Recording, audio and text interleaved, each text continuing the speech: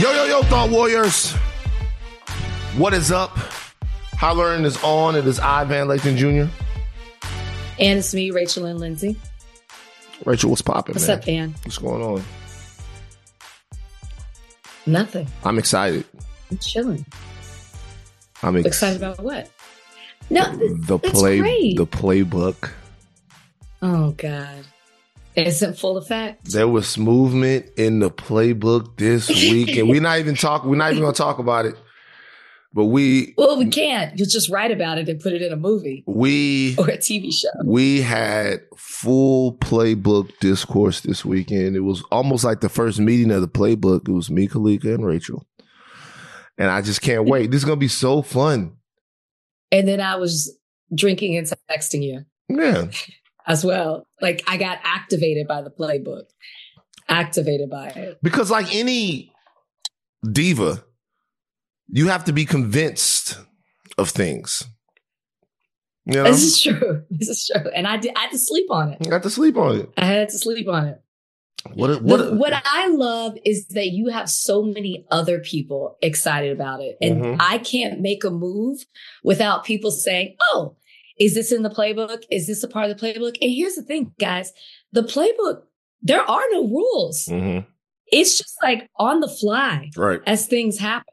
Mm. I mean, there's certain guidelines, right? Understood. Stop that. But it's just on the fly. This is me looking to see if things fit the playbook.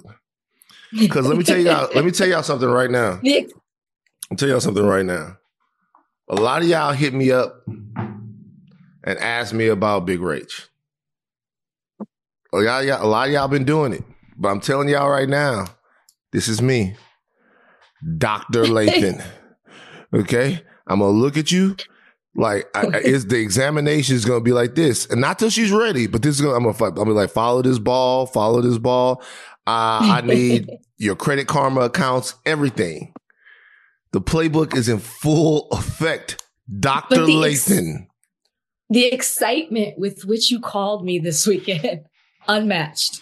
Because that was Kalika's on speaker. I know it's serious when she's on speaker. That was a big one to me. But we'll move on. I don't want their minds to wander. What did you do this weekend? Where were you at? I was at home. Mm-hmm. I was at home this weekend. I have a lot that I need to get done. And so, like in my personal life, so I just like kind of sat this weekend, getting things done, getting things together, went out to dinner with some friends, late Saturday night. Mm-hmm. And then Sunday kind of had just like a me day with me and my girlfriend. And we got massages. We had lunch, just good conversation. Mm-hmm. And then I came back and just was, getting some more things done. Very chill, relaxed weekend. I always have to chill the weekend after. The one before was wild. Mm-hmm. And then if I know I'm going somewhere, right? So I'm going out of town this weekend. Mm-hmm. So I need to chill. I needed a palate cleanser. So it was a good weekend. What you do? So Saturday, Kalika and I went two different places. We hung out and watched the dunk contest over with Mr. Billy Simon.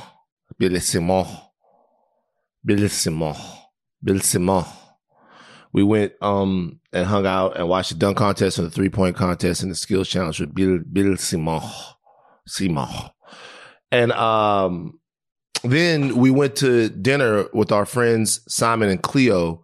The it couple of LA is what they're called. So we went to dinner with them. It was a lot of fun. We had a lot of different conversations, a lot of different talks. Simon is a very renowned filmmaker. And so I asked him a question that had been vexing me on Twitter that someone asked me. And I want everyone to try to think about this question. This is when we're asking you guys to ask mailbag questions that fucking get us going. These are the types of questions that we're talking about. Donnie, I want to hear what you have to think of, what you have to say about this too. Because Donnie, what people don't understand is, this is the thing what people don't understand about Donnie. Donnie is one of the 5 best people at his job that I've ever worked with. Okay. Ashley and Donnie are like a dynamic duo. All right, is Ashley here? She's here. Yep, I'm here. Yes, Ashley. Okay, so look, this is a question both for you guys, but you guys are amongst people who don't listen to anything or watch movies as well. So I want to know if you guys will get this. I was asked on Twitter to name a movie trilogy where every movie in the trilogy gets better as the trilogy goes on. So the first one is good, the second one is better than the first one, and then the third one is better than the second one and the first one. It's nearly impossible. One. So the Wolverine movie trilogy is one. You have X-Men Origins Wolverine, then the Wolverine, then Logan. Then Logan. Okay. Some people said the Lord of the Rings trilogy, although there were people who don't think that the middle one is as good as the last one. Simon actually ended up answering this question because he came through with the Planet of the Apes trilogy, which is a good. So right. And he needs. That's a good one. See what I'm saying? And I'm excited because I've seen him. Yeah, you've seen him. Now, here's the thing. He's right now, but there's another one coming out. So who knows? But they're always good. You like them. So right. I kept saying, I was like, there is one. There is one. That's the one. Planet of the Apes. It was a great guess. Donnie, what about you? What do you think? Can you think of anything? Donnie's going to come with something off the cuff. Yeah, it is random because it's hard. I feel like the Clint Eastwood movies, the Man with No Name movies. That's good.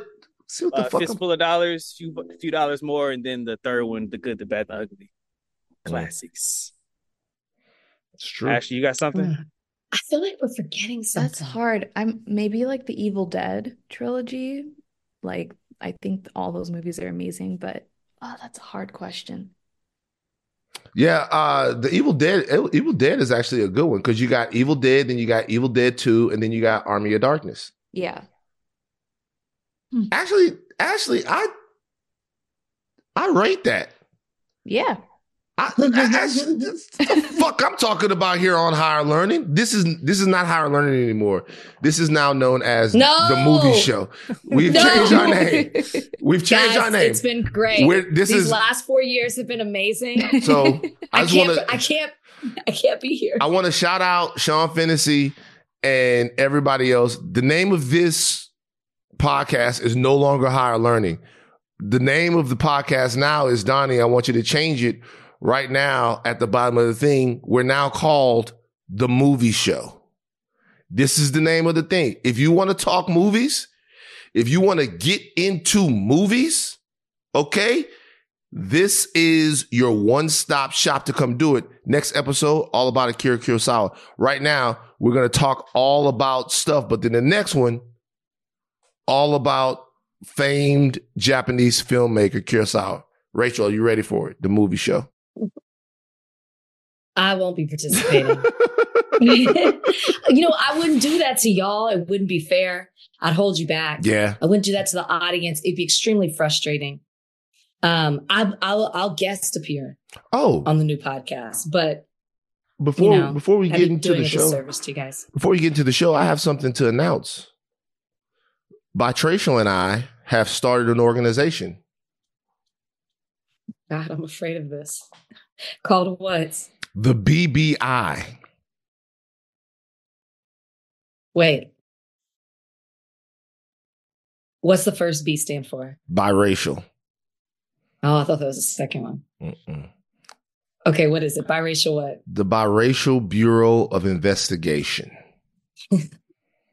Who are you investigating? Whoever we need to. The Biracial Bureau of Investigation. Now, if you guys don't know, host of the Stacks podcast, Tracy, it's a fantastic podcast. She herself is biracial. Mm-hmm. Bitracial is her name. Okay. So she's embracing it. All right. But she got that blackness.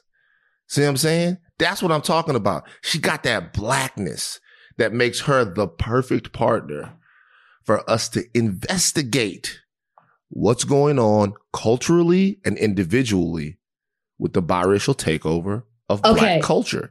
And so we're opening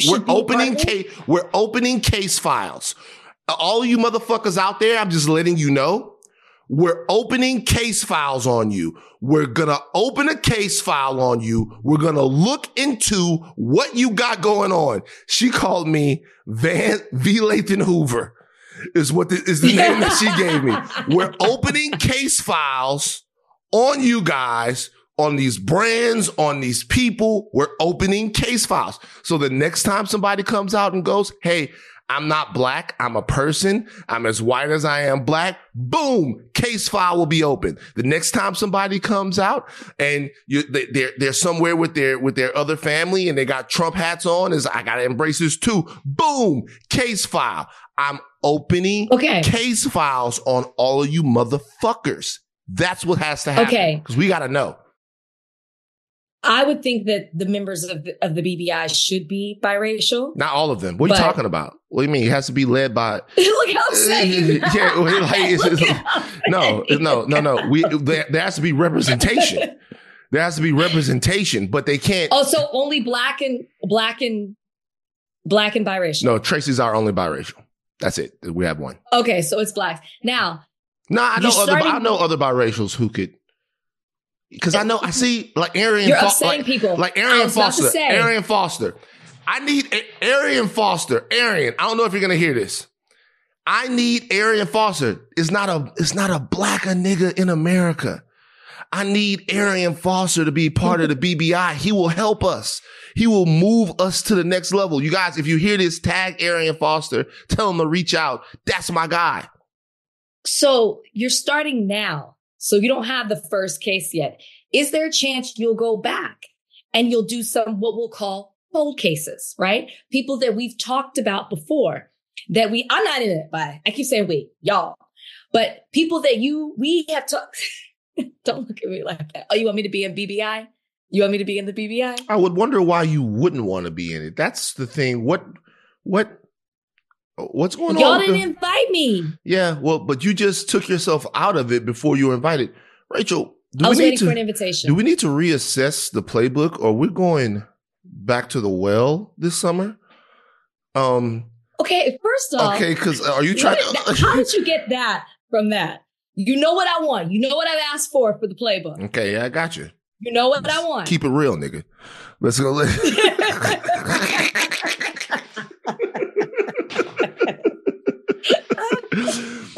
Anyways, back to the cold cases.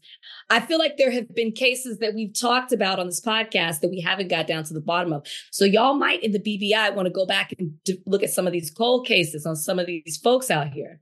Think about it. So let me ask you this. Tracy already came with a controversial case that she wants us to take up. I love Tracy so much. Who is it? I can't tell you. I'll tell you, but we have to do some. She already came up with a very controversial. It's a good one. It might have to be. No, it might have to be. It might have to be litigated. Might have to open up a case file. Woo! I'm putting cases on all you bitches. Bam! That's what I'm talking about. The BBI, man. Woo! Just in time for the election year, too. All right. We got to get into it. The big deal of the day. I feel like it's been memed to death now. We're a little late, but we still got to do it. Fani Willis. A lot of mess going on down there in Atlanta on the other side of this break. Let's go. Rach. Yeah. Did you watch Fani Willis's testimony? I watched the majority of it. It's interesting, right? Because they didn't want her to testify. And she was so upset by what was being said about her on her behalf without her getting the opportunity to speak that she stormed into the courtroom immediately after Nathan Wade's testimony and took everyone by surprise, which meant we knew we were going to get something. I mean, however you look at it, but I'll say good. She was clearly upset. rightfully so. And her frustrations were coming out because, as she said on the stand, I'm not on trial. You're confused. Donald Trump is the one who's on trial, not me in my personal life. So I understand her frustrations when it comes to that. However, and I still don't, despite the testimony that I saw, that I read from her friend from before, from Nathan Wade, her father, and Fani, I still don't think that they've been able to prove their case when it comes to this motion that they filed to remove her. Being there's a conflict of interest with her and Nathan Wade. I don't think that they've met I don't think they've proven that. But it goes back to the conversation that we had before. No matter how well you thought her responses were on the stand, no matter the fact that she was ready to go toe to toe and everything that she said made sense, the way it looks, the perception is still bad. And it's still there. And let's just say she's not removed. Let's say Nathan's removed, she's not, or they both stay on the case. As you move this case forward, it has been so publicized that your integrity has been called into question. And people are open to have their opinion about that, whether they believe you or not, whether they believe that this was wrong or right. And the people of Atlanta are the ones that are going to be pulled for this jury. They're going to be deciding this case and are now going to have their own opinions about the prosecutor of their case, no matter how you look at it. So it taints the perception of it as well. Will a jury be able to focus on the facts at hand and not all the mess that happened before? It just looks so bad. Okay. So this hearing, a lot of people call this the Fani Willis trial. This is not a trial. This was a hearing not a trial. Over misconduct allegations that surround the relationship between Fani Willis and her lead prosecutor, Nathan Wade. They talked about a lot of things. Nathan Wade testified. Fani Willis testified. Like Rachel said, Fani Willis was visibly upset. She fought to stay off the witness stand initially, but then she said, fuck it, I'm going in. I love that energy. She talked a little bit about her past relationship with Nathan Wade. We have learned that relationship is now over. It ended sometime last year.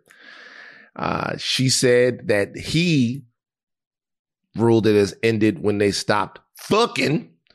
And she said it was over when they had a tough conversation. But there are other things that she was asked about. Donnie, give us some audio. I did hear the arguments this morning. It's ridiculous to me that you lied on Monday, and yet here we still are. And I did listen to that argument. All right, so that was it, just the argument, no testimony. Right, I listened to the argument this morning where Adam Abadi, I thought, did an excellent job pointing out how dishonest you were with the court on Monday. And I'm actually surprised that the hearing continued. But since it did, here I am. And keep the answers confined to the question as best you can. I think you'll have more than enough ample opportunity on when the state is able to. It's highly offensive when someone lies on you, and it's highly offensive when they try to implicate that you slept with somebody the first day you met with them, and I take exception to it. All right. Well, Ms. Willis, you'll have the opportunity to explain all of that when it's the state's turn to ask more open-ended questions. There's more stuff. They requested some personal records from her, and this was her response. Well, no, look.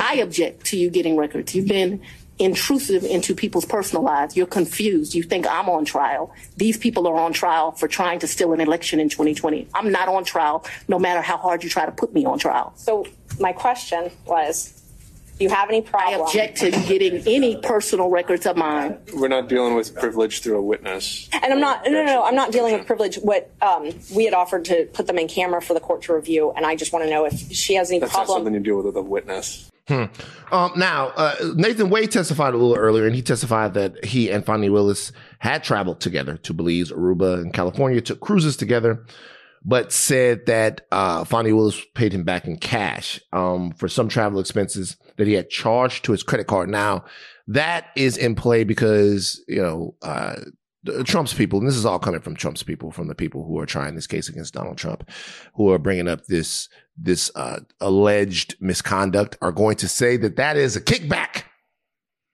that you pay someone, you hire somebody to be the lead prosecutor on the case, and then that person then takes you on a vacation romantically, that is improper because that's improper use of public funds, which she was also asked about while she was on the witness stand.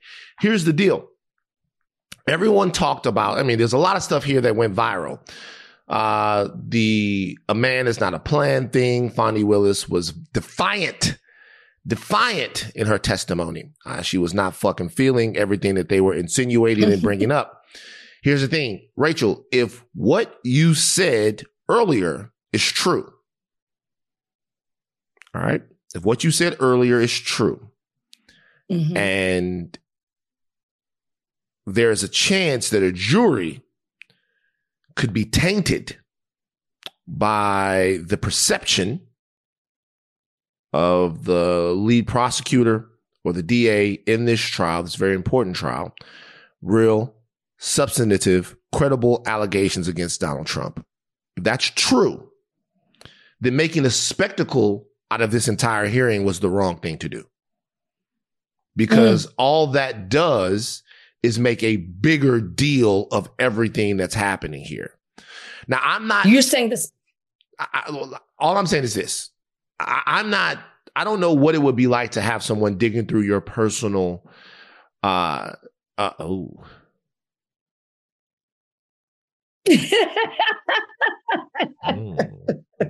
There we go. Here we go. See, this is the stuff. This is the stuff that you guys come to the podcast for. When you guys are watching on video, watch Rachel. Watch Rachel. Watch Rachel. No, keep going. Watch Rachel's face changed. Watch the change right there. I don't know what that's like. I know how people do it, but I don't know necessarily what that's like. I guess I know what it's like. People posting lies about me on the internet, and that's happened. But in this type of situation where it threatens something that's so central to the public work that you do, or this really important case that's going to be a legacy case for Fani Willis. I don't care what you guys think about YSL or any other RICOs that she's brought up. This is the Fani Willis legacy case. I can understand why she came out and felt the need to, number one, destroy a lot of narratives that about her, to fight back against the way that this is being handled and the way that it's being sensationalized. But you could also make an argument that in the way she conducted herself, that she made it into even a bigger thing, that it could be memeified and talked about and all of that stuff. And now she's not just a part of this, she's a character in the story, which is going to make it harder for people to forget. Is that fair or unfair? I'd only say unfair because the spectacle has already happened. The fact that the relationship was a real thing and they were able to file this motion and a judge granted a hearing on it, and that there has been testimony and he is considering whether or not there was some type of conflict of interest here and considering whether or not they should be disqualified from the case, the damage is already done. The only thing I would say in regards to what you're saying about the spectacle is her coming there and defending herself, which she has every right to do. And I thought she did a fantastic job doing that. Everything she said made sense. It also plays into these stereotypes, though, that people have of Black women. And I think that's some of the discourse that you were saying in the conversation. People who aren't in favor of Fani Willis or the fact that she's prosecuting Trump, and that's not fair to her at all. But so is the plight of being a Black woman. People are accusing her of, being angry or aggressive or, having an attitude. And that's sadly what she is now being subjected to since she's given that testimony. But I said this before and I'll say this again. What's important here is that this is one of, if not the strongest case against Donald Trump. So the big picture is this case. And anything that is going to deter Donald Trump from being prosecuted and these other defendants from being prosecuted or going to derail this case, you need to remove yourself from that. Anything that's going to heard that case needs to be done. So in my opinion, she should recuse herself. She should remove herself. She could still consult. She could still be, there are other qualified people, even though she was leading the charge in the DA's office. I think that they should be the ones who are front and center handling this case, because at this point, she is sadly a distraction. So I really think that she should remove herself from the case. Well, I do. She's the DA, right? He was going to be the lead prosecutor on the case. Was Fani Willis going to be like front? I don't know if she was sitting. I don't know if she was sitting because there's 3. He's not the only one. There's 3 special prosecutors that were brought in. Right. I don't know who would be first chair or not in this trial. I don't know. I'm sure she would be present, but I'm not saying remove herself from being DA. I'm just saying, she's not going to do that. She's elected. Okay, so let's go back and look at some of the things that Fani Willis will say. So the narrative here is clear, right? And let's be honest. We can culturalize this as much as we want, because it's easy to culturalize this. It's easy to say they're picking on a black woman, right? It's also easy to say that they're trying to depower somebody who's going after Donald Trump. And both of those things are true. But another truth is that it's a bad idea to be fucking one of the lead prosecutors that you have assigned to a case this high profile. It shows a breathtaking lack of judgment to do that. Yeah. Not that grown folks can't do what grown folks want to do, but in this situation where you're hiring someone, this is a consensual relationship between 2 adults. In the grand scheme of things, it's not that big of a deal. However, here, the hint of impropriety is so significant that there's no way around the fact that this was a mistake. Now, Fani Willis has answers to that claim. She says that she went to a bunch of people to try to take this case before she went to Nathan Wade. And she couldn't get a lot of people that she wanted, that he was down on the list of people that she was trying to get to do it. And she ended up going to somebody who she has a lot of respect for professionally and so who she believes in as an attorney. And it just happened to be someone that she knew and ended up having a sexual relationship with. I understand that. Dims be the breaks sometimes. But when you think about the fact that this guy was still entangled in a divorce, right? And then was professionally entangled with her, this was a big, huge mistake. And it was a big, huge mistake in one of the most substantive and important prosecutions in American history. And that's not hyperbole. In American history. That's not hyperbole. So we want to minimize and make sure that Fani Willis has a soft bed to land on here. But there's some shit that is in her court right now that is deserved. So the question is, how do you come out of this entire thing with the least amount of damage to what is a very, very strong case against Donald Trump? That's the question. And so, she probably does need to fall back a little bit, because now it's not going to be about Donald Trump. It's going to be about Fani Willis. And that's what Donald Trump is good at doing. What Donald Trump is good at doing is doing this sleight of hand to where he's this cultural magician, to where it's not about the actual thing that he did. It's about the person that is coming after him. He's good at muddying the waters. Right. And at the same time, we can't allow that to be done. There has to be a realistic look at the fact that this was a magnificent fuck up by her and him. I agree. I agree. And I think you saying that about Donald Trump and anybody who's paid attention to him over the years knows that's exactly what he and his camp do.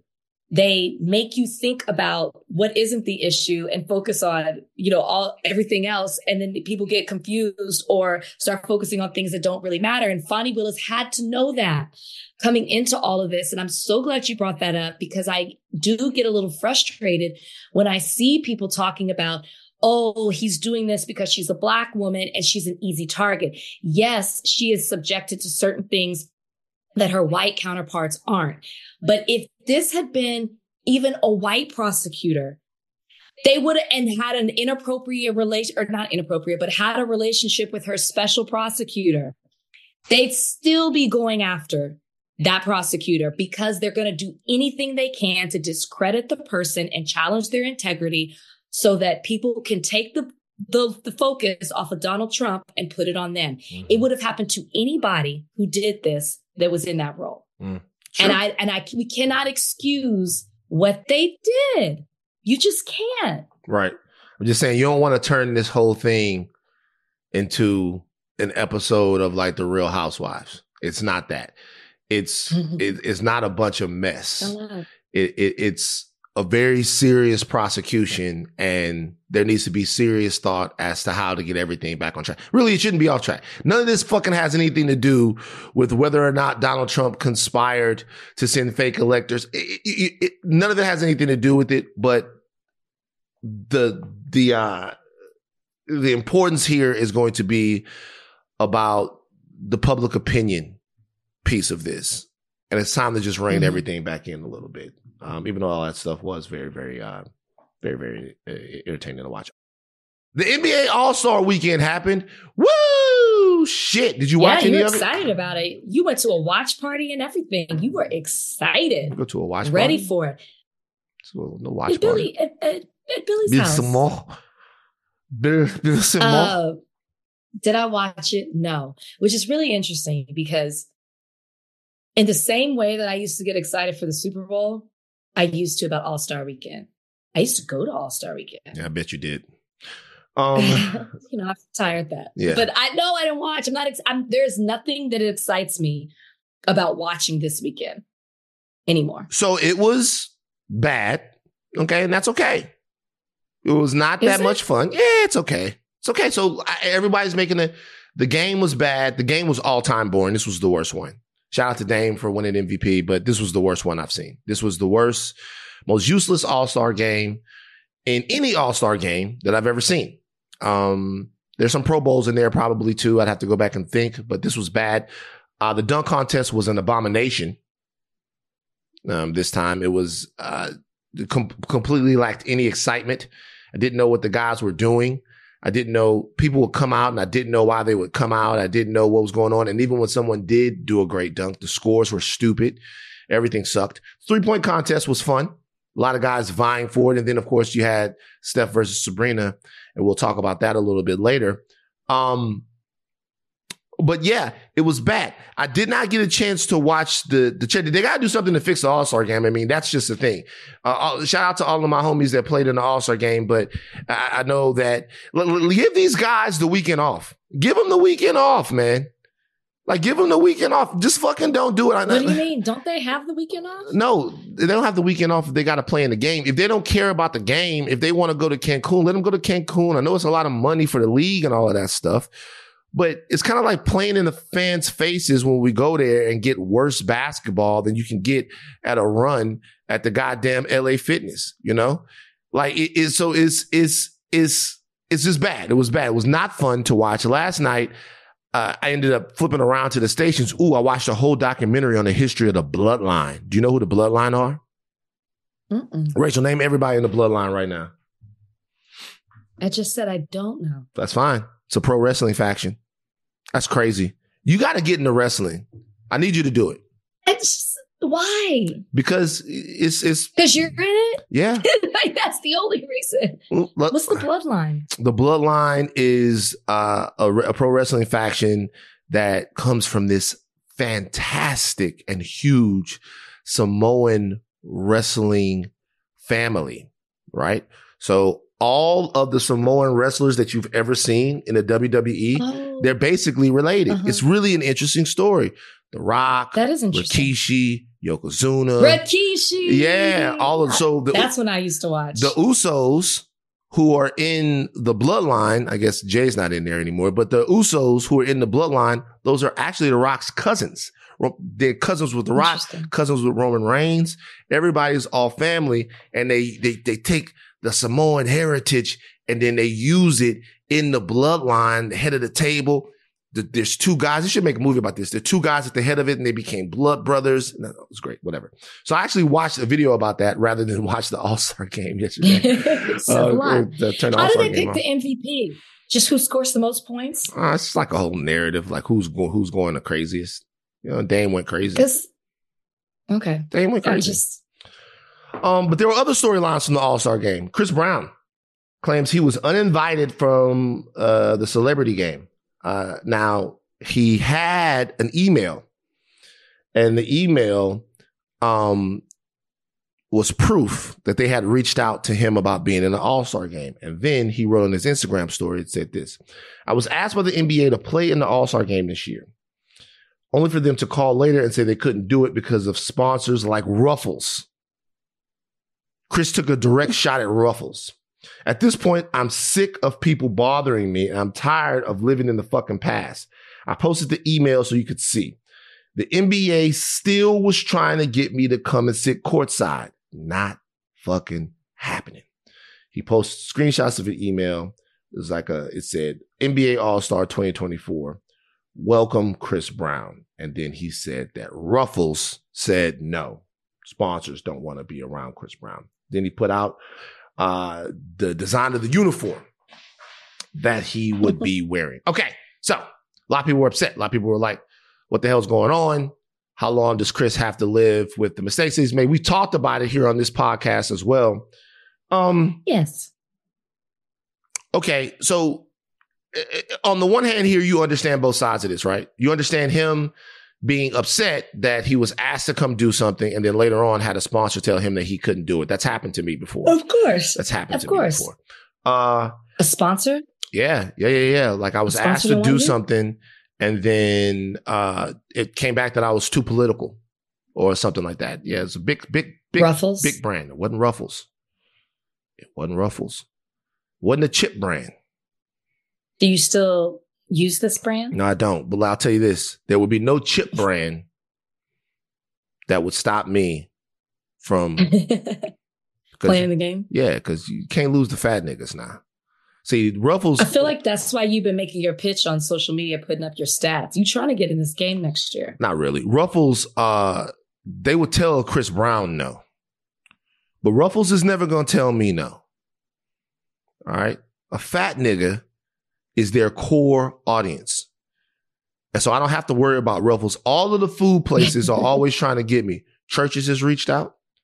Churches has rebranded. Churches is now Churches Texas Chicken. I tell you, really? Yep. Churches has changed. It's not Churches Chicken. It's Churches is Texas Chicken now. Let me tell you something right now. Everybody at Churches. If I taste the Churches and it's good, I'll be a chicken nigga. Oh, wow. That sounded bad. Leave it in. Leave it in. That sounded bad. See, that's how it happens. You think that there's nothing wrong with that, but then all of a sudden it's me on the fucking thing. Chicken van. Chicken van. I love me some Churches. Fucking pieces of chicken falling out of my... Nah, I can't do it. But you can't tell a fat nigga no from food stuff. I can see you too. I can see it. I can see it. Ooh, Churches. Because that's what they want you to do. Chicken van. Because there'll be one thing. It's one thing to eat the Churches and then to have it be good, but it's another thing to eat the Churches and go, Churches. Yeah, I know. A nigga can't live without it. Oh, that should be like that. The next time y'all have niggas singing for the chicken, just don't halfway do it. Just make that the slogan. Popeyes. A nigga can't live without it. And just do it. Just go for it. Fuck it. I would have more respect for that. Popeyes. A nigga can't live without it.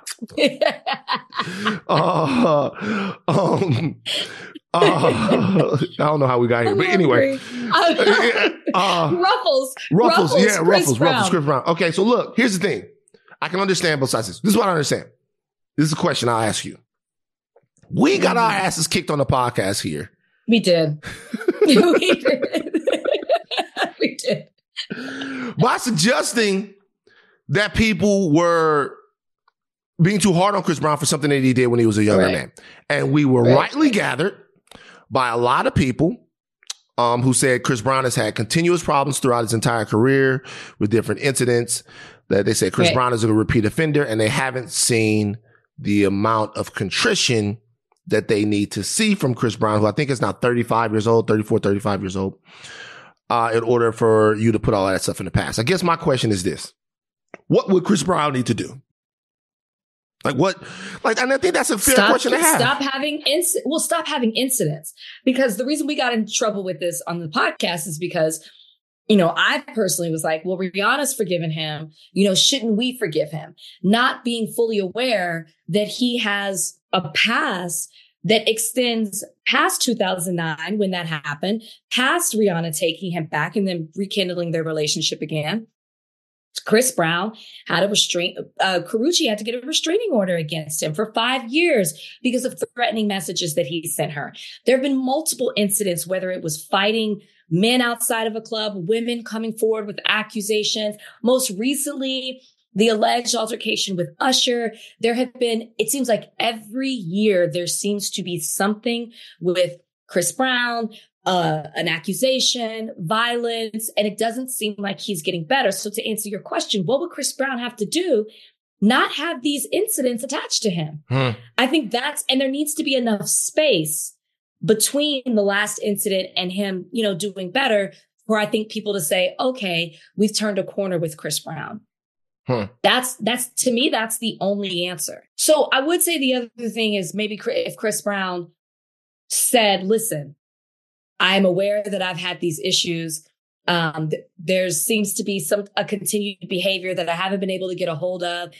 I'm seeking this, whether it's anger management, whether it's therapy, whether it's whatever it is to try to get better. Maybe if there was some acknowledgement. I am aware that he has acknowledged this before with the Rihanna situation. He's talked about going to get the help that he needs and doing better. But since then, it's my understanding that there hasn't been any type of acknowledgement of his behavior with all the things that he's done where he's been connected to some type of incident. And maybe that coupled with no more incidents is what people need. But you can Google Chris Brown and, violent history or history with the law or whatever. And there's just article after article after article. And it's like every year there's something that's being done by him. So I understand why a brand would not want him affiliated with their company. I get it. Yeah. So met Chris Brown a couple of times. He's never been anything but a gentleman. Like when I've seen him, it's facts. I mean, I wouldn't want to say anything and then act like I've never met the guy before. It's just it's important because what I'm about to say is this. The question is this, is because you say something and the nigga, oh, you know me. I wouldn't say that I know him, but I've met him a couple of times and it's never been anything but, and you'll hear that from a lot of people. He's a nice guy. You have, meetings with him or interactions with him and he's been gracious. This is what I'll say though. The question to me is not what Chris Brown has to do. I mean, it's a question I ask, but not necessarily what Chris Brown has to do. The question is why we care, right? Why we care whether or not Chris Brown gets to play in the Celebrity All-Star Game. Why we care whether or not Chris Brown gets to dance at the Grammys. Why we care whether or not Chris Brown gets to win more Grammys or sell records, or why do we care about that? And that's an interesting thing that I think we need to kind of investigate within ourselves. Because do we care? Yeah, a lot of people cared. A lot of people cared. I talked to a lot of people about this. Obviously, we cared. We talked about it before. Well, I feel like we respond to it when it's, at least for me, I respond to it because it's an issue that's he brought this up, right? We wouldn't have known. I could care less, to be honest with you. So, but I'm not taking. That's why I asked you, do we? You said yes, fine. Yeah, well, yeah. For me, I think that to what the story is. It was something that we talked about before on the podcast and had to be set straight. So I think that we do care. I think there's a reason why people cared and people responded to this. And I saw people with ridiculously stellar reputations post, isn't it time that we move past this? I think we care because of two things. The perch that we've put Black men on in our society, right? And then secondly, how we view talent, right? In Black America, talent has always been a get out of jail free card. Excuse the pun. It's always been something that was put at a premium because talent was the only thing that saved you. Like we do this without even thinking about it, right? Like we do this without even thinking about it. The moment something happens to a kid, if that kid is an outstanding kid, we throw that out there. This person was going to Harvard. They were doing this. And I know that the reason why we do that is to say that some people would say, okay, well, we do that to show that this person wasn't a threat, or they weren't this, or they weren't that. But every time we do that, we create space between the average Black American that might be the victim of some sort of violence or injustice and the pristine, perfect victim, which is something that we've been taught to do because we've been taught that we prove our worth by what it is that we can contribute to American society. So it's a damn shame if the kid that was on his way to college gets caught up in the crossfire. He didn't have anything to do with it. It's a damn shame when that happens. The other kids that live in the neighborhood, they can die back and forth. They've signed up for that life.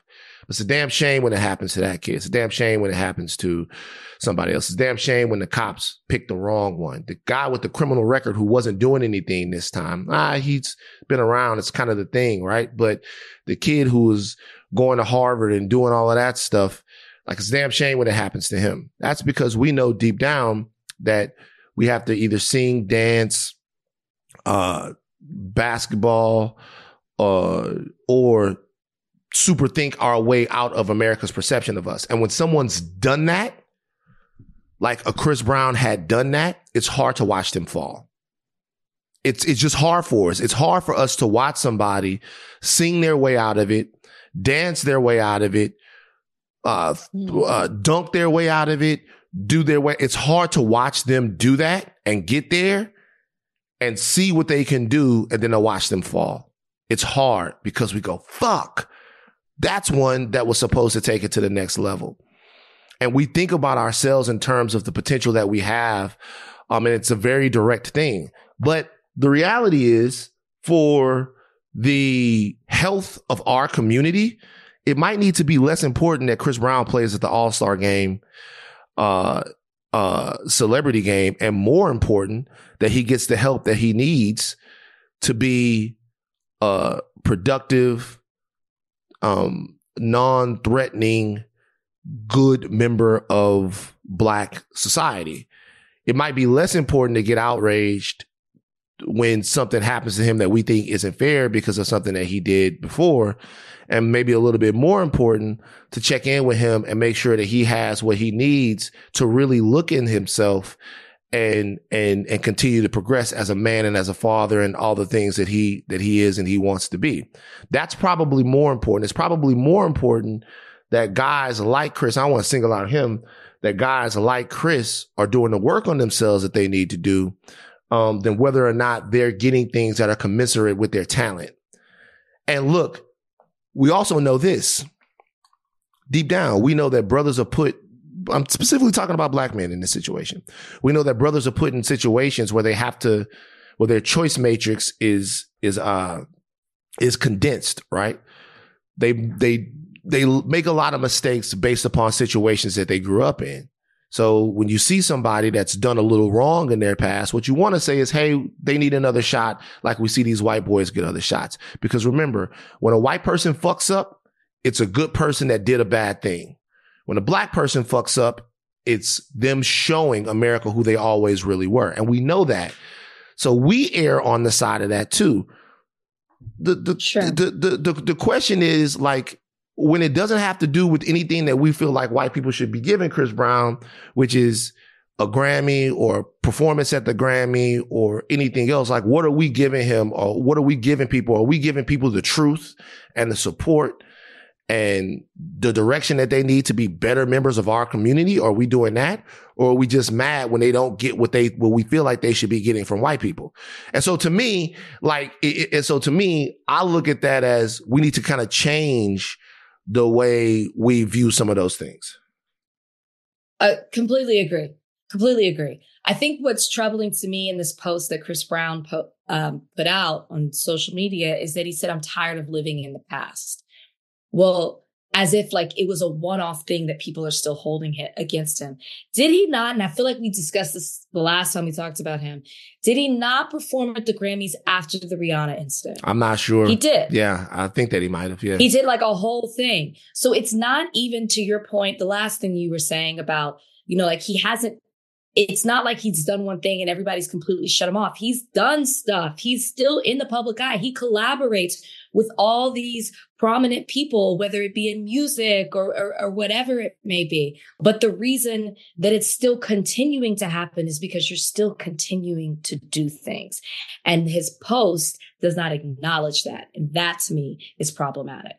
Well, I mean, nobody thinks that they're wrong. I guess it's just true, right? It's just, I just guess it is what it is. But I mean, nobody wants to see bad. At least I don't want to see bad for him. Like, no, yeah, you look at him. It's disappointing every single time I hear it. I'm like, you got so, like, you could do so much more. You're such a talent. That's part of the thing. So I hate when I see this kind of stuff because I see how talented he is. And, I remember when he first came out.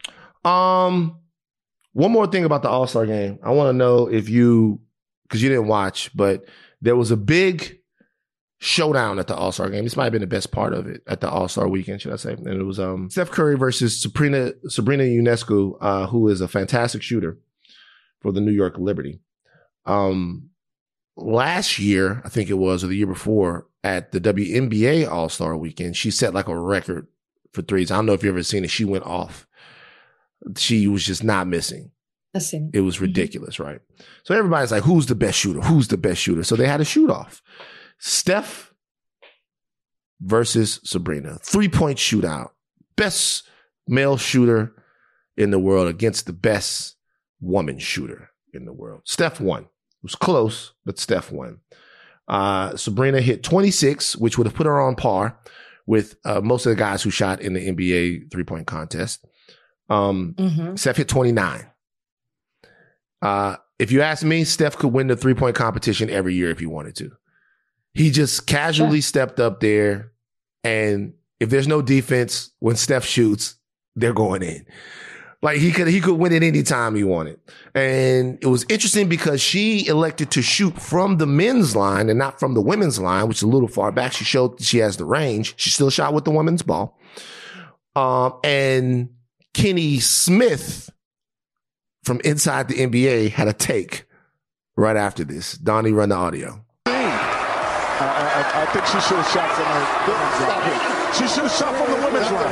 That would have been a fair contest. I still root for Sabrina. We all are rooting for Sabrina. No. She should have shot from the 3-point line that the women shoot from. Why are you putting those boundaries on her? That's not a boundary. That's what the game is. She wanted to shoot. They have a smaller ball, don't they? She shot a WNBA ball. WNBA ball is smaller. She shot with the WNBA ball. She should have shot from the line. There's a women's tee in golf and there's a men's tee for a reason. No. She a shooter shoot.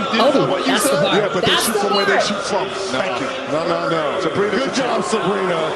No, but don't let any man put boundaries on you like Kenny. Well, then give him a regular ball then. Don't let any man put boundaries on you. Give him a regular ball then. Kenny must have been sauced up. I'm sure he was, but that's the part. It was where he was like, there's a line for a reason, where he's insinuating that she would have never won the competition because women can never be as good as men. That's what the implication is. Like, in order for it to be competitive, she needed to shoot at her line with her ball. That's the only way that she stood a fighting chance. That is the underlying sentiment with what he just said. Because at first I was kind of like, I mean, there could be an argument for what he was saying, like how he was talking at first. It's like, oh, okay, like, I understand you're saying she's used to, in her games, this is where she shoots. And so it's like he's shooting from how he shoots. She's shooting how she shoots. I get that. But then when he said it's this way for a reason, it's very misogynistic. Very much so. So let me ask you a question. She almost won. Let me ask you a question. Competition. It'd be different if it was 29-13 or something. Well, it wasn't going to be that because, look, let me ask you a question. Why do they shoot with the smaller ball with a closer line? Why? I don't know. I don't know the exact reason. So, okay. So here's the thing. Kenny shouldn't have said what he said. She elected to shoot from the NBA 3-point line, and she should have been allowed. And she elected to shoot from the NBA 3-point line. She shot from the NBA 3-point line. She shot just fucking fine from the NBA 3-point line. All right, just fucking fine. Yes, there's no reason to go into the whole thing. But I mean, I think with you saying because there are things that I don't get, right? If our friend Jordan Liggins, who I love Jordan so much. Jordan is doing so well in life. She's doing really, really well. She's doing so fucking well. So Jordan said something last night on Twitter that was interesting. So in the All-Star game, Luka Doncic got full of himself and he tried to windmill or some shit. And that bitch got caught on the front rim. Luka is the man, but he not a windmill nigga. Okay. And she said they should lower the rim. And it was very funny because an argument for changing the WNBA game that WNBA players, that women's basketball players everywhere hate to hear is that they should lower the rim. Okay. It's insulting. Right. The logical retort to them lowering the rim, which is something that Michael Porter Jr. said when he was on the Pivot podcast that pissed a lot of people off. The logical retort to that is, well, they play with a smaller ball, shorter games, and the 3-point line is closer. So what is the big deal about lowering the rim? And Kelsey Plum and a lot of other ladies have offered to go on the Pivot podcast to talk about that. And I think that that's going to be a very interesting conversation about why that assertion is so insulting. I get it intellectually, but it seems like it's not the same game.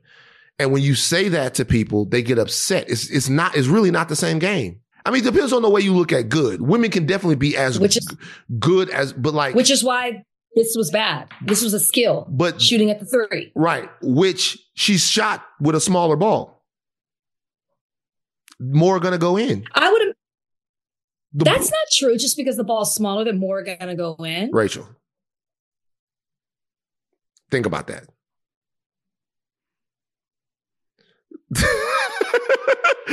Like if the ball is smaller, you have more margin for error, especially at that level with making and missing shots. Doesn't that make sense? It makes sense for her to shoot with the ball that she's used to shooting. She should have. That's what makes sense to me. She shot and had absolutely no. If you ask me, if they run that bitch back, it's gonna be plenty of time she beats Steph. Like that girl can shoot. She can shoot. And by the way, she's not up against the best shooter in the NBA right now. She's up against the best shooter ever. She'd have beat them motherfuckers that was in the 3-point contest. That's not what I'm talking about. But what I'm saying is, to me, what I don't understand is I honestly think it devalues the women's game to compare them to the men. That's why it's like when you say she can never be as good as a man at basketball. These niggas are 7'5".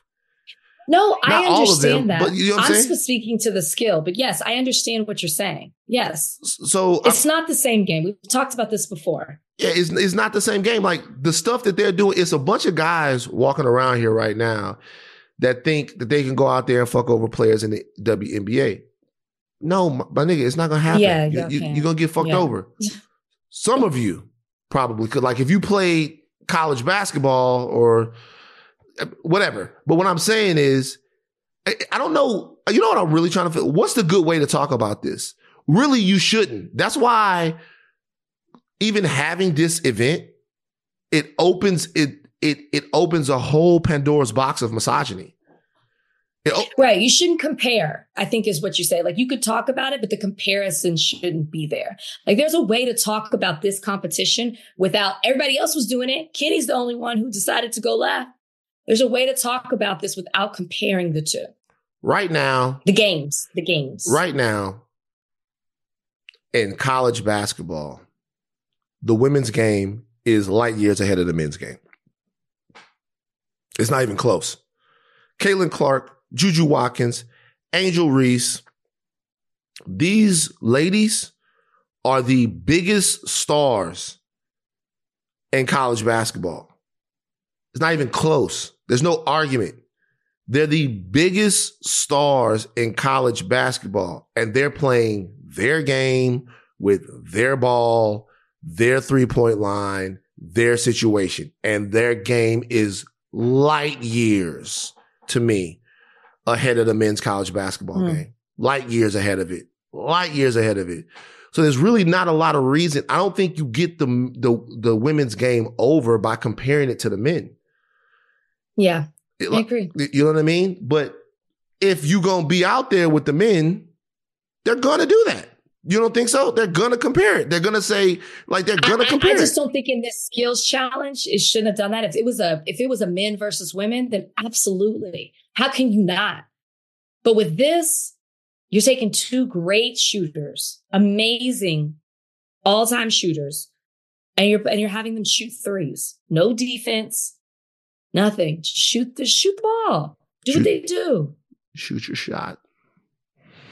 Shoot your shot. And just let you guys know, you're listening to me right now. Sabrina shoots better than you. I know you make a lot of shots at your open gym. She shoots better than you. Caitlin Clark shoots better than you. Caitlin Clark can shoot not from the men's line. She can shoot from fucking half court. All right? This is the whole thing. But I would be interested. I would be interested to have a WNBA player on to talk about.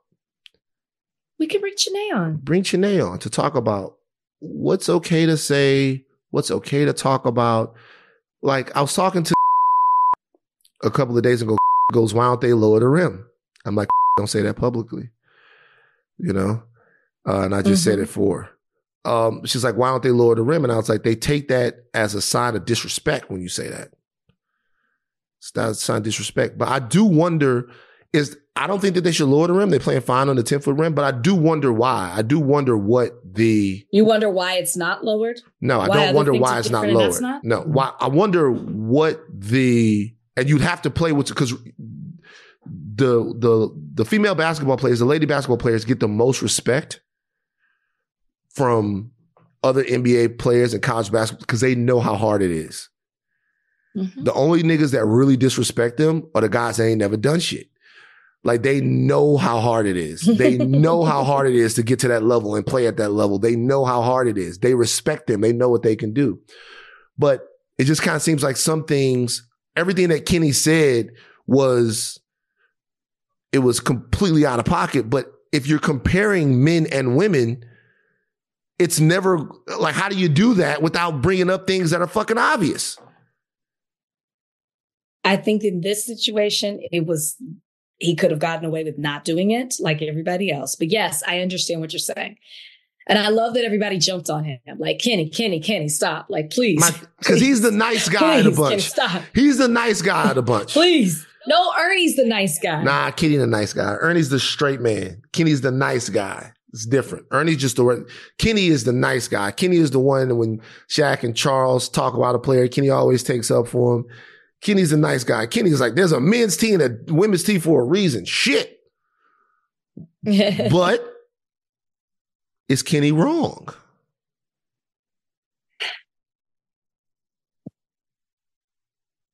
Yes. We need to. No, there's a difference. There's a difference. All right. It's time for the Joe Biden beat. Donnie, play like a presidential song or something like that when we get back on the Joe Biden beat. Play Hail to the Chief. Da, da, da, da, da, da. It's time for the Joe Biden beat. This time we got more criticism of Joe Biden. There's been a lot of criticism of Joe Biden from inside the house of the left. Yeah. Did you see Jon Stewart on last week's? No, I meant to watch it. I didn't. I saw some clips on it, but no, I didn't watch it. Were you excited he came back? Yeah, I was excited. Everybody was talking about it. You didn't get a chance to check it out, huh?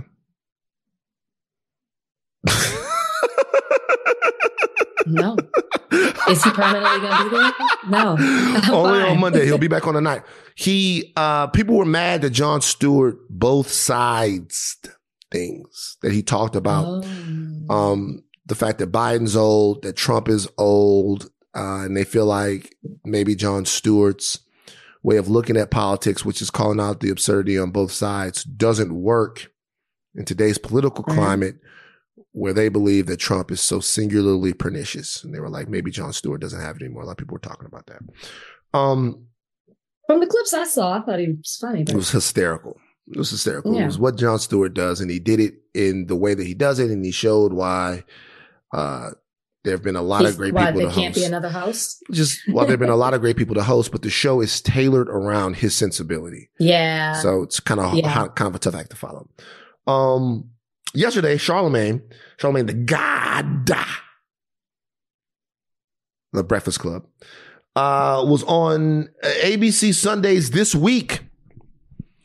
And he was talking about Joe Biden, disillusionment that people might be feeling as far as casting a vote for Joe Biden. And also, why he can't bring himself to endorse a candidate in 2024. Now, he give us a little bit of the audio. He's just an uninspiring candidate. Like, there's nothing about, Joe Biden that makes you want to listen to him. That's why he should be leaning on, his vice president, Kamala Harris, who's way more charismatic than him. He should be leaning on, other surrogates like, Gavin Newsom or, Shapiro in Pennsylvania. Like, he should be leaning on people who are more inspiring than him, who are more charismatic than him, and he should just be, I guess, if you want to call it, the brains of the operation behind the scenes. Like, that sounds crazy that we're saying that about a president of the United States of America, but he has no main character energy at all. He also talked about some of the negative feedback that he's gotten from the Biden administration that is centered around his vocal criticism of them. Do you get blowback from the White House? Because you, even now in this conversation, you're very tough on Biden. So when you say something critical, do you hear from him? Yeah, and I think that's the stupidest ever. Because I think that, I'm sorry, I forgot. But we can bleep that out. Yeah, because I feel like you should be able to criticize whoever your elected official is, right? Yeah. And even if I do criticize them, I'm criticizing them because of what I see coming up in November. I see what we're facing. So what I'm saying to them is, where is the sense of urgency? You can't keep saying that there's a threat to democracy, and democracy as we know it is going to be gone, but not act like it. And the other problem is they've always done this with every single Republican candidate. Since I've been alive, whoever the Republican presidential candidate has been, they've demonized. It doesn't matter who it is. It doesn't matter if it's John McCain. It doesn't matter if it was, Mitt Romney. It doesn't matter who it is. They will demonize the Republican candidate. And now that there's an actual legitimate threat right there in our faces, they're like the party who cried wolf. Nobody believes them. Rach?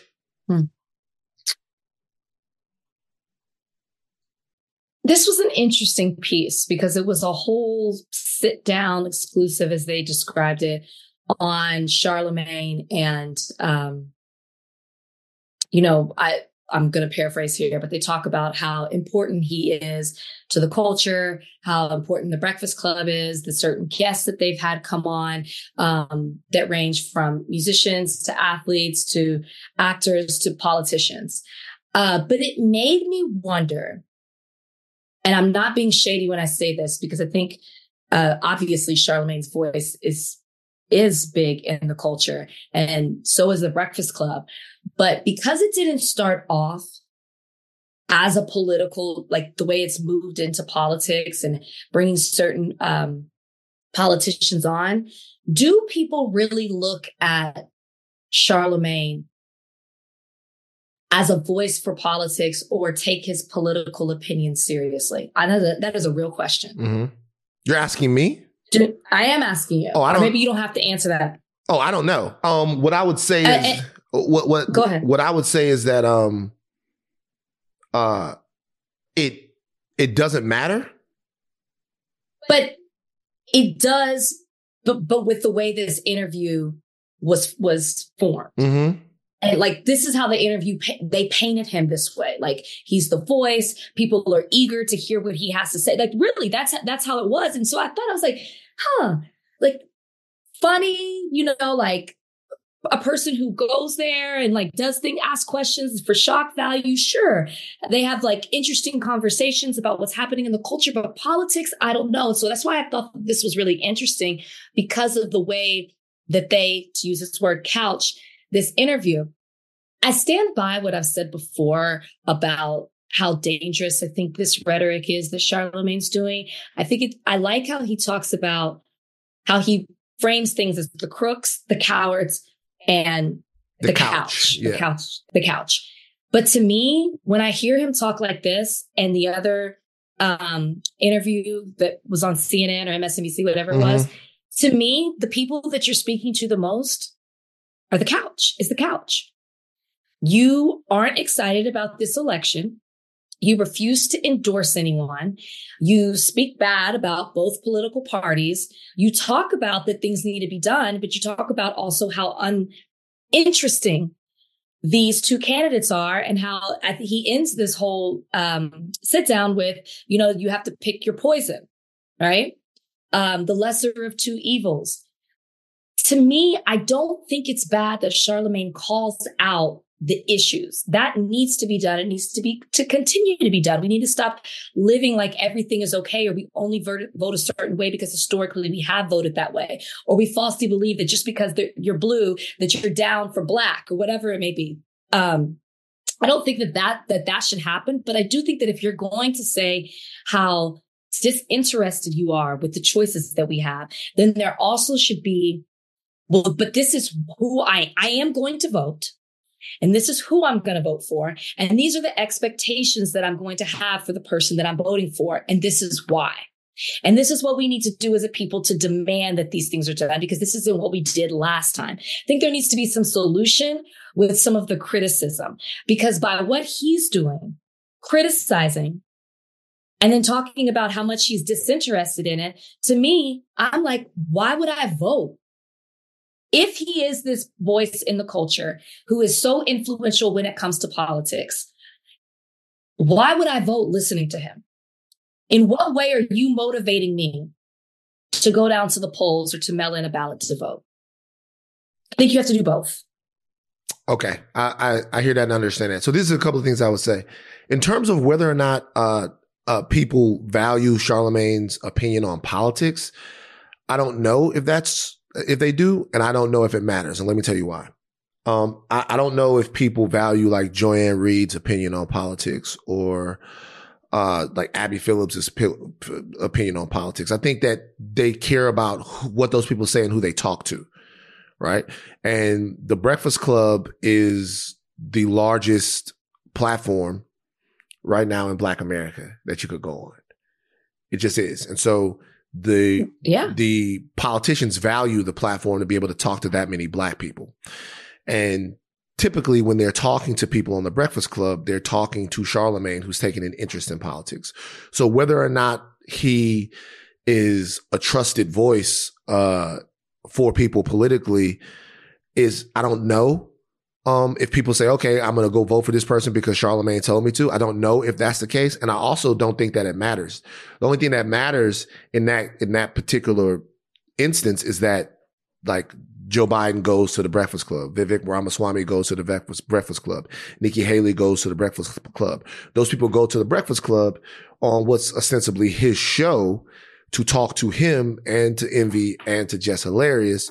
So because they talk to him, how those conversations go is important, because that's the deal. They are important. Like, so that's the thing. So they're going to want to talk. ABC is going to want to talk to Charlamagne because Joe Biden is going to want to talk to Charlamagne, because Nikki Haley is going to want to talk to Charlamagne, because Vivek Ramaswamy is going to want to talk to Charlamagne. So they're going to want to talk to him because of that. He's the most political voice on the Breakfast Club, and people go there to talk to him. So they're going to want to talk to him too. And they're going to want to know why. They're going to want to know why those people want to talk to him. And they're going to think that it's something unique about what he has to say or the way that he looks at the world. And they're going to parse that out when they're sitting down. My thing is this. Whenever something like this happens with anyone, be it Charlemagne or anybody else, the automatic situation is going to be he doesn't speak for all of us. And he doesn't. He doesn't speak for all of anyone. There's not one. Yeah, I hate when people say there's that. not one black person that's going to speak for all of these black Americans. Exactly. Right? There's not. But I will say this, though. Like, there are people who the only time they're going to hear Vivek Ramaswamy is when he's on The Breakfast Club. There are people who the only time they're going to hear Nikki Haley is when she's on The Breakfast Club. They're not going to watch CNN. They're not going to watch Fox News. They're not going to go search it on YouTube.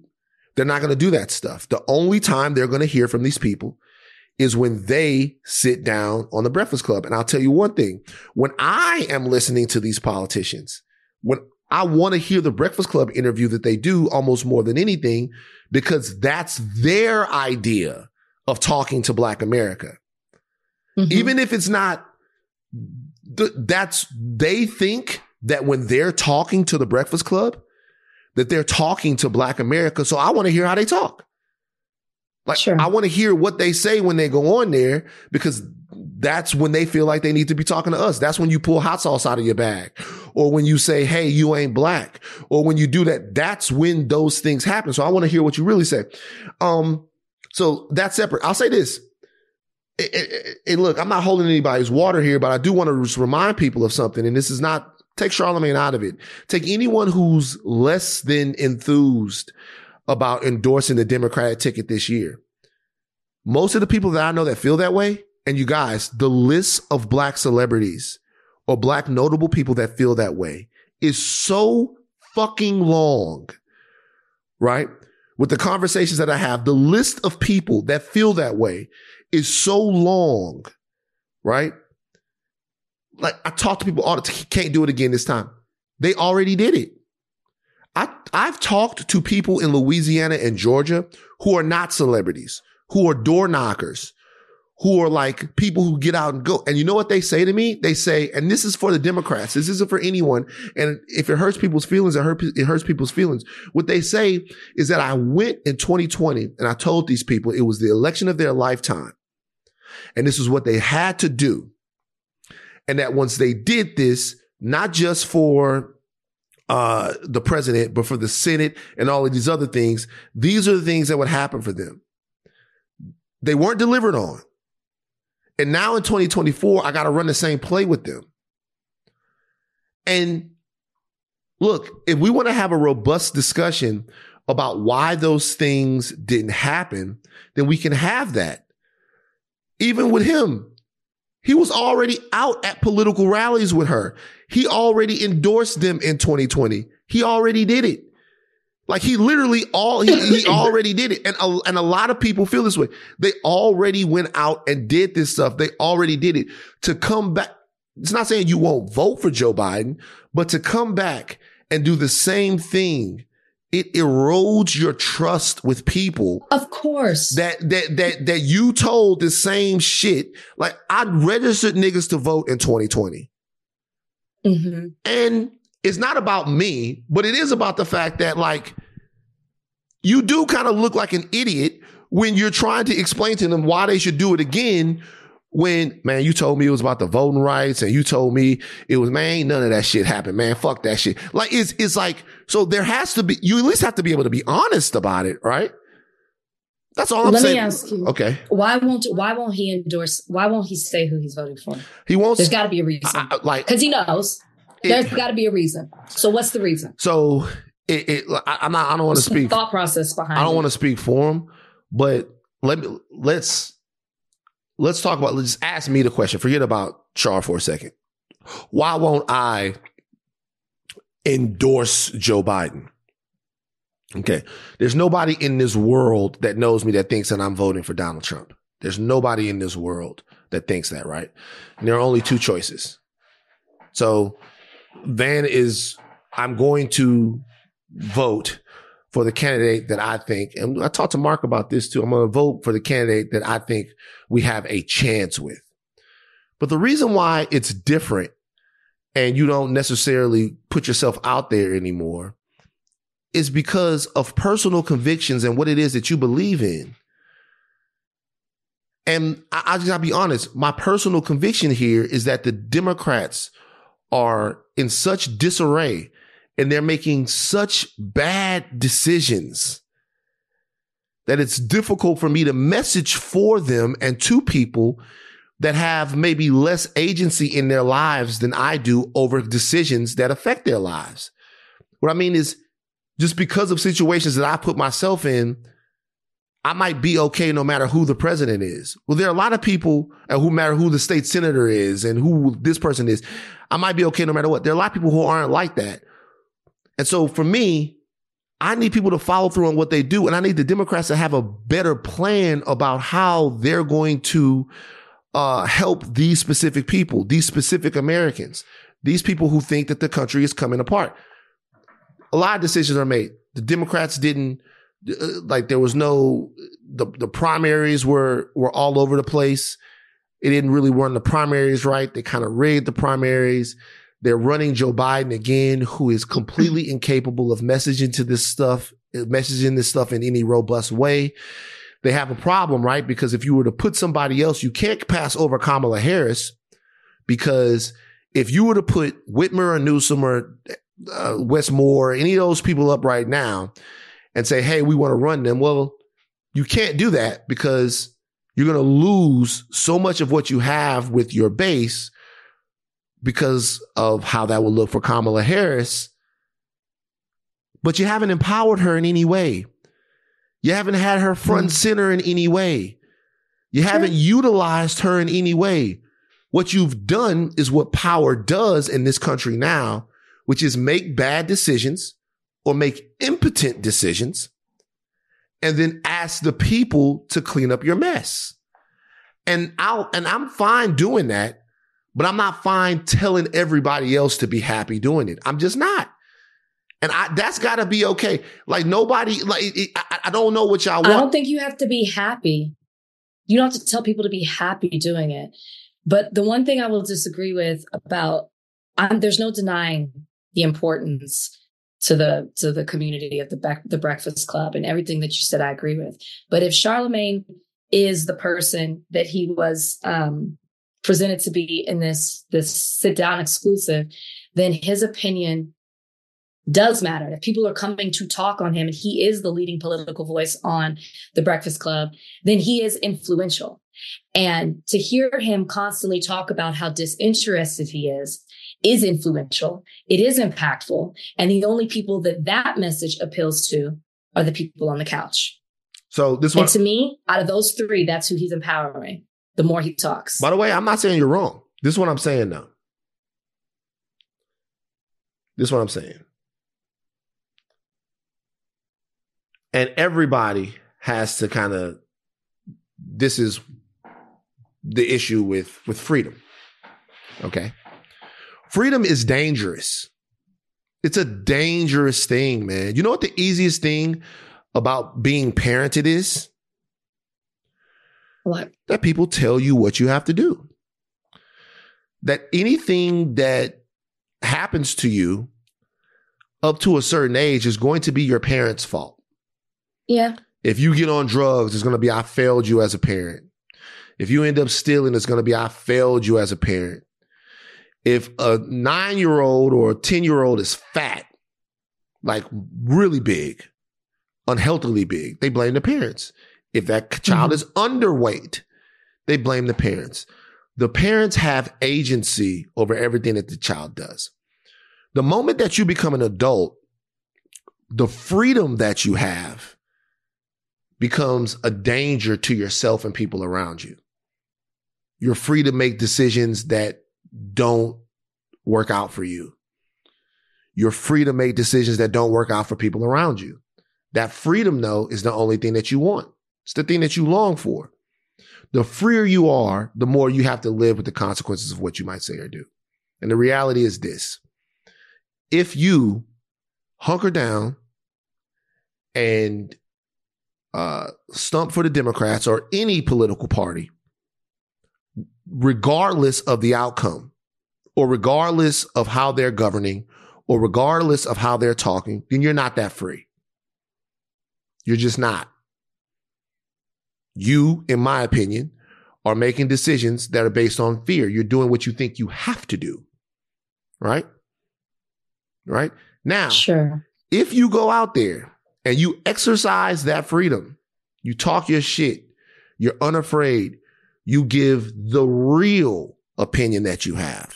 Talk about how they've acted, how they haven't acted, what they've done and what they haven't done. There is a chance that you end up doing something that doesn't work out for you.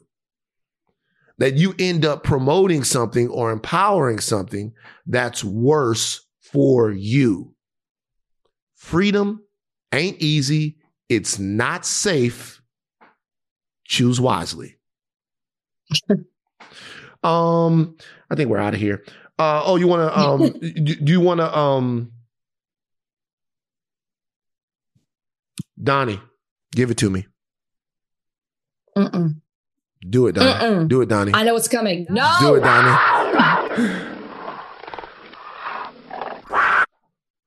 It never gets old. Oh my God. We are so back.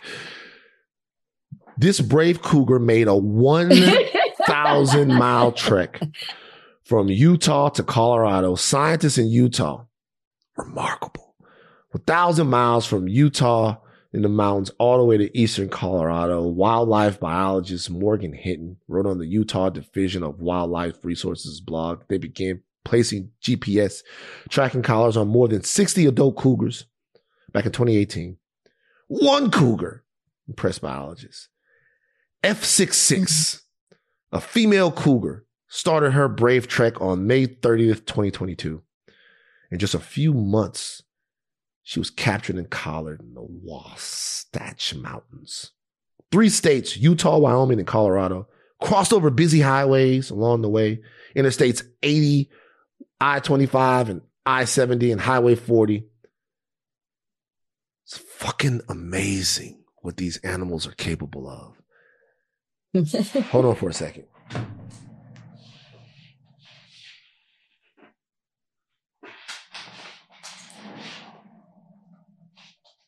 I'd just like to take this moment to shout out Beth Pratt and everything that's happening over there with Save LA Cougars. This is my P22 shirt that I got. So this is my boy P22. Rest in peace. My boy. I love you, big dog. This is my guy. Shout out to all the cougars. Shout out to everybody working for animals. Animals are the most important thing. Animals are the thing that we have to fucking protect because we have dominion over the animals, Rachel. We got to make a good world for the animals. What's your thoughts? I have none. I'm glad that this mountain lion made it safely. I don't know what else to say. You know, I'm happy for you that we could put Mountain Lion back on the timeline. Yeah. You started off this podcast excited. You're ending the podcast excited with Mountain Lion. And honestly, the listeners love these updates as well. I'm in the minority here. So I'm happy that we were able to bring it back. Maybe we'll have more to talk about. Maybe we'll have an animal games. Oh my God. Donnie. Episode coming up. Just Donnie, maybe. We could bring that back. Donnie. All right, take your thin caps off. Wait, has Ashley been a part of an Animal Games? Ashley, have you ever done Animal Games? I think so. I think one time. Okay, one time. All right. Ashley, you'll get in on it too. All right, Van, take us out. Take your thin caps off, but do not stop learning. Hey, NYPD dance team, stop. That's it. That's all you guys get. Stop it. Why? You guys were all excited. Nah, we don't need that.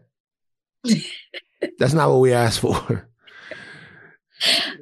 What if it really is for their mental health for them? $6 billion. No money's being taken away. No money. It's just a hobby they do when they clock out. No money from NYPD is pouring into it. They pay for their own uniforms. Just a little something that they could, have a little fun together where it's not always so stressful on the job. Last thing I'll say about this. I don't want to see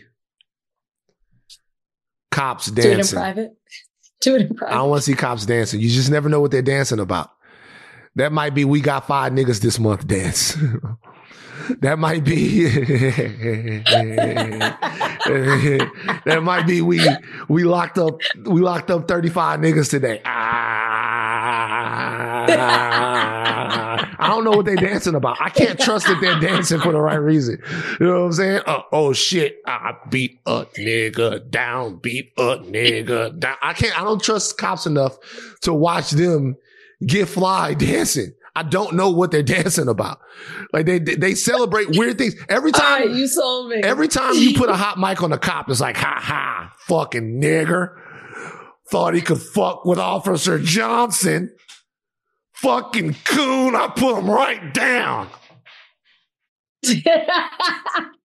So what you're saying is do it privately. If y'all want to have y'all's dance, go scene, dance. We don't need to see it. But we don't fuck with y'all enough to be watching y'all dance like that.